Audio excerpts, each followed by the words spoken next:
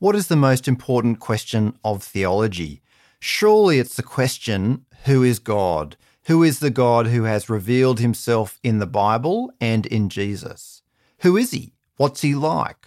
What has he done and what is he doing now? Those are the questions of what is often called theology proper, the part of theology that looks at the person of God. Knowing God is the most important thing that we can ever do. Knowing God is not arbitrary or irrelevant.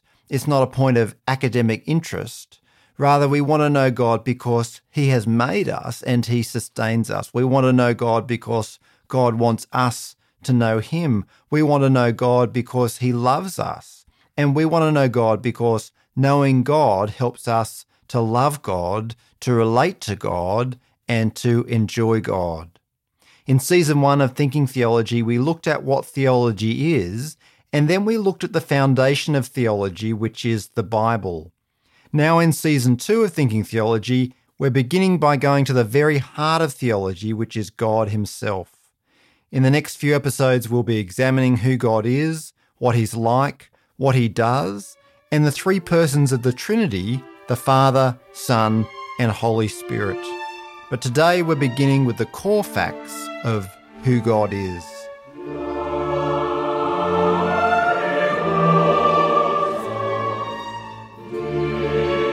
Hi, my name's Carl Denick. I'm a pastor, theologian, writer, and Bible college lecturer.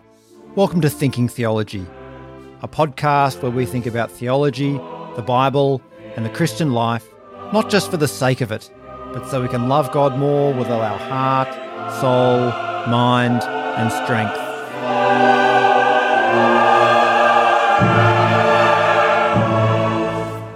As Don Carson points out in his book, The God Who Is There, one of the most important assumptions of the Bible is that God simply is. The Bible begins with the words, "In the beginning, God." In the beginning, before anything else was made, God simply was. God is what we call self-existent, or as Jesus says, God has life in himself in John chapter 5, verse 26. God depends on no one else or nothing else to exist. In the beginning, God simply was. He described himself to Moses as, "I am." He just is. He always was and he always will be. But although God just is, everything else that exists has been made and has been made by God. So Paul writes in Colossians of how God the Father created everything that is through God the Son. Paul writes, "The Son is the image of the invisible God, the firstborn over all creation. For in him all things were created, things in heaven and on earth, visible and invisible, whether thrones or powers or rulers or authorities, all things have been created through him and for him. He is before all things, and in him all things hold together." Everything, whether we can see it or not, was made by God the Father through the Son, Jesus Christ. Although Jesus is described in that passage in Colossians as the firstborn over all creation, that doesn't mean that the Father created Jesus first. Rather, the term firstborn is about inheritance. Everything that exists belongs to Jesus. He has the inheritance rights for everything as God's eternal Son. Firstborn is really another word for heir. We see too in Isaiah 40 that God is the maker of everything and he rules over everything. It says in verse 24 of Isaiah 40, "To whom will you compare me? Or who is my equal, says the Holy One? Lift up your eyes and look to the heavens. Who created all these things? Who brings out the starry host one by one and calls forth each of them by name? Because of his great power and mighty strength, not one of them is missing." God is not just another part of creation. He's not simply another thing that was made. God just is. He existed before everything else, and he made everything that we see, hear, and touch. That counters a common idea that some people have of God. Some people think that God didn't make everything, but that God is in everything, or in fact, that everything is God. That idea is called pantheism. It's a bit like the Force in Star Wars. The Force is part of everything. In that view, everything is part of the one divine reality. It's that idea which undergirds Hinduism. In pantheism, everything is really a little bit God. The chair is a little bit God, your cat is a little bit God, you and I are even a little bit God. But the God we meet in the pages of the Bible is not like that.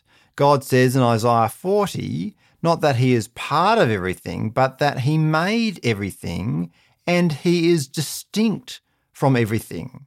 No one can compare to him. No one is like him. No one is equal to him. He's separate. He's exalted above the highest heavens. He doesn't need anything in our world or from us.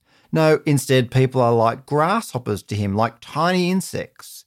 And God brings the great and the powerful rulers of the world to nothing. But if one error is to see God as part of everything, another sort of opposite error is to see God as totally disconnected and distant from the world. That view of God is called deism. In deism, God made the world, but then left the world to get on with its own business.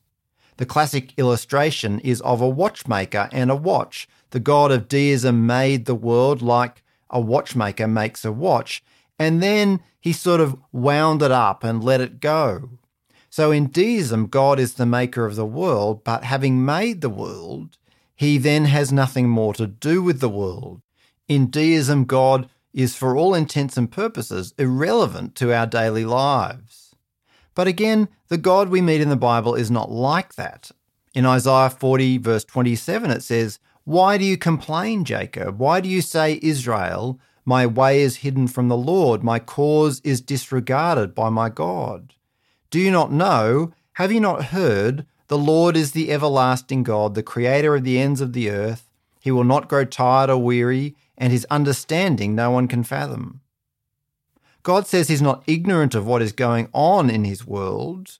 We might sometimes feel as though God has no idea of what's going on in our life, but God says that's not true. God knows everything and is involved in everything. And not only is God not ignorant of our individual lives and individual circumstances, he is intimately involved in his world and with his people. He gives strength to the weak and comforts the afflicted. So verse 29 of Isaiah 40 continues, "He gives strength to the weary and increases the power of the weak. Even youths grow tired and weary, and young men stumble and fall, but those who hope in the Lord will renew their strength. They will soar on wings like eagles. They will run and not grow weary. They will walk and not be faint." The Bible is full of accounts of God intervening in the world. He hasn't left the world to run its course. He's guiding and shepherding everything to achieve his appointed purpose.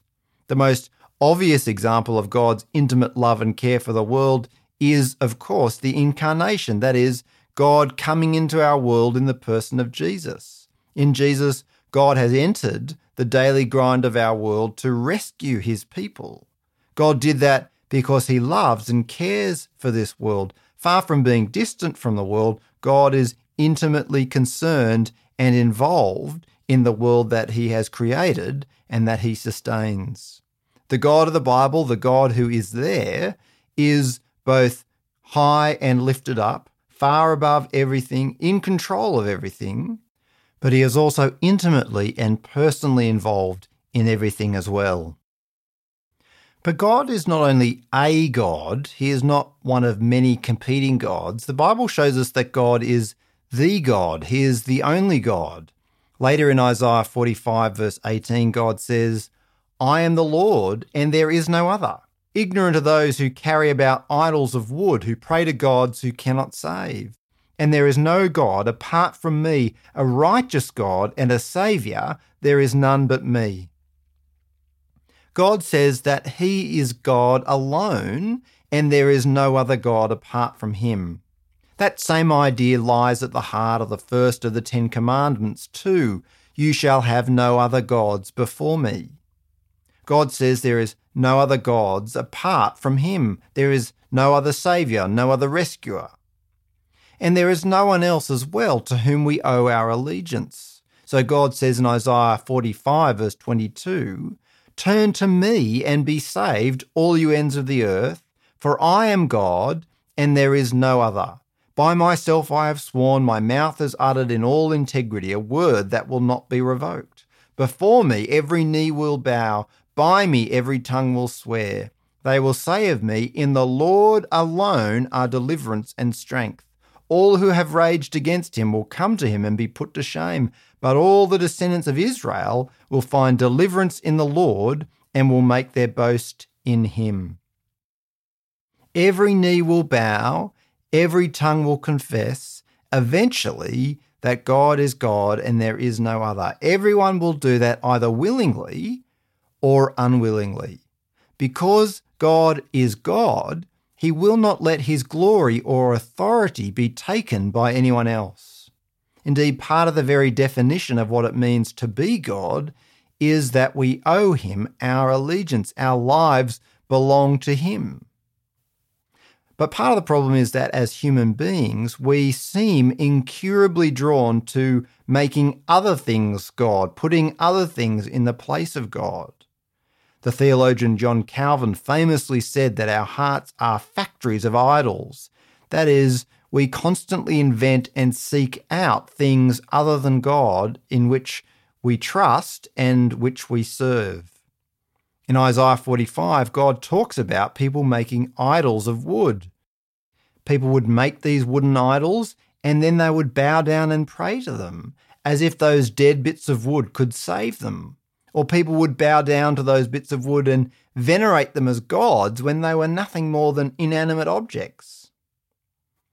Of course, we may not be so stupid these days as to pray and to bow down to bits of timber, but we can easily install other things in the place of God, things that we think will save us, and so we trust them rather than trusting in God. That might be things like money or people. It can also be things that we end up worshipping and giving our lives to, things like our careers or dreams or aspirations. We worship and serve those things rather than God.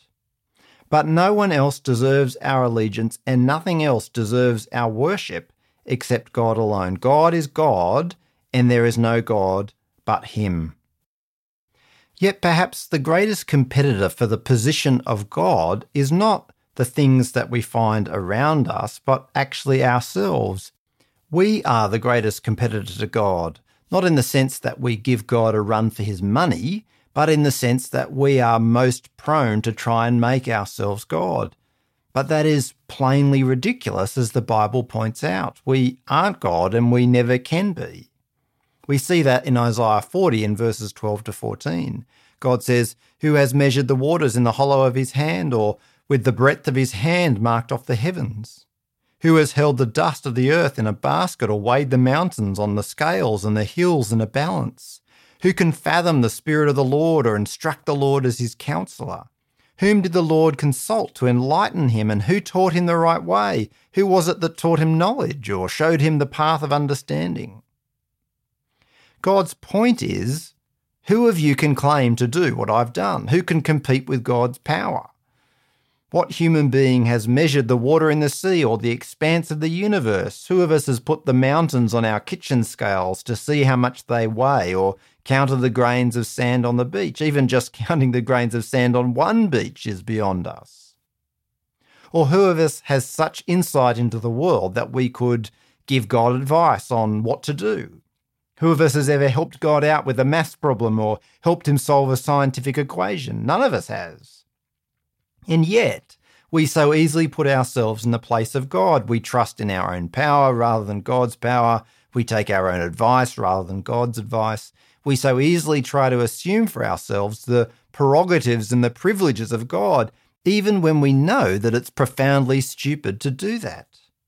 That was the great sin of Adam and Eve, in fact, that plunged the rest of us into their misery. They tried to be like God. But God is God and there is no one like him. And that, almost by definition, is part of what it means for God to be God.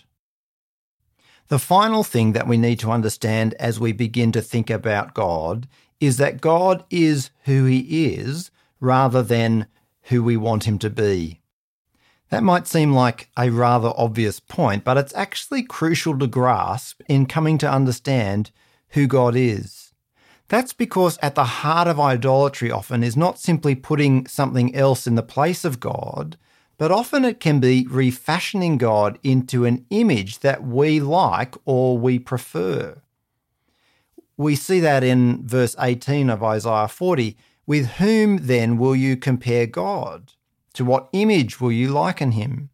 As for an idol, a metalworker casts it, and a goldsmith overlays it with gold and fashions silver chains for it. A person too poor to present such an offering selects wood that will not rot. They look for a skilled worker to set up an idol that will not topple. In those verses, the issue is not primarily replacing God. Rather, it's people looking for some image to which they can compare God. They think that God is like an idol overlaid with gold. They think that that idol accurately represents who God is and what he is like. In the history of God's people, we see that attitude time and again. The most famous example is after God rescued his people from slavery in Egypt. In response, the people gathered up all their gold and turned it into a golden calf. And when they'd done that, the high priest Aaron said to the people, "Here is your God who brought you out of Egypt."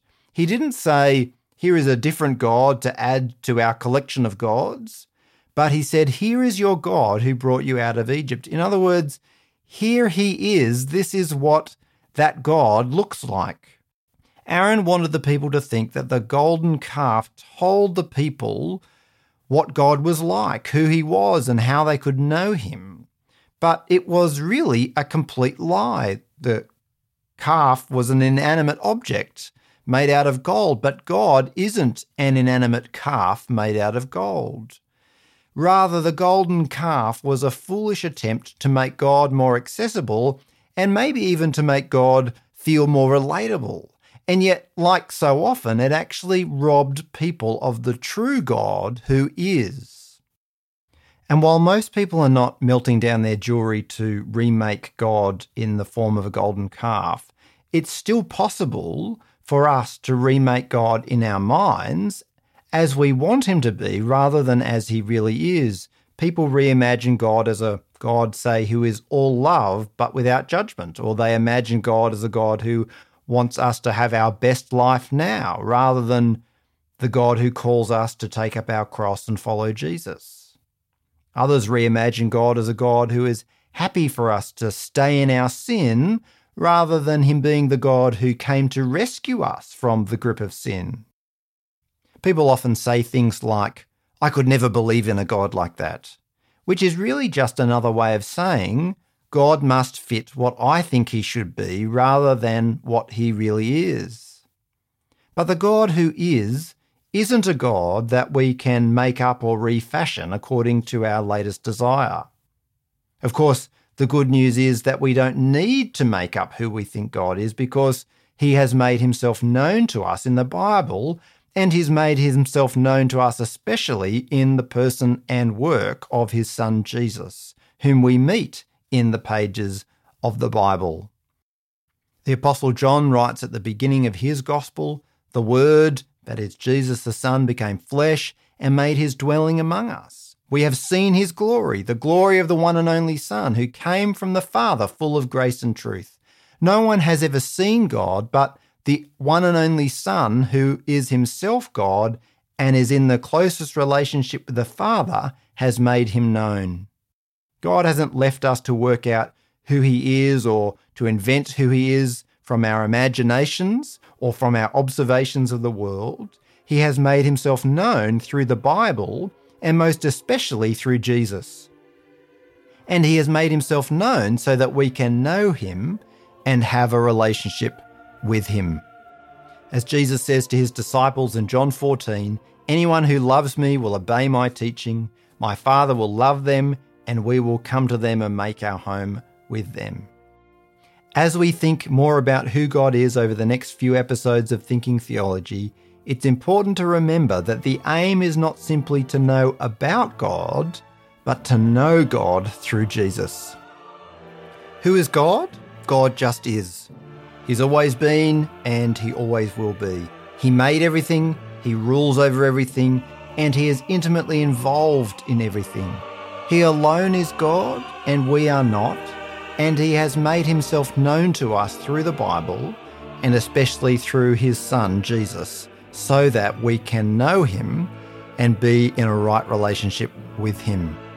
That's it for this episode of Thinking Theology.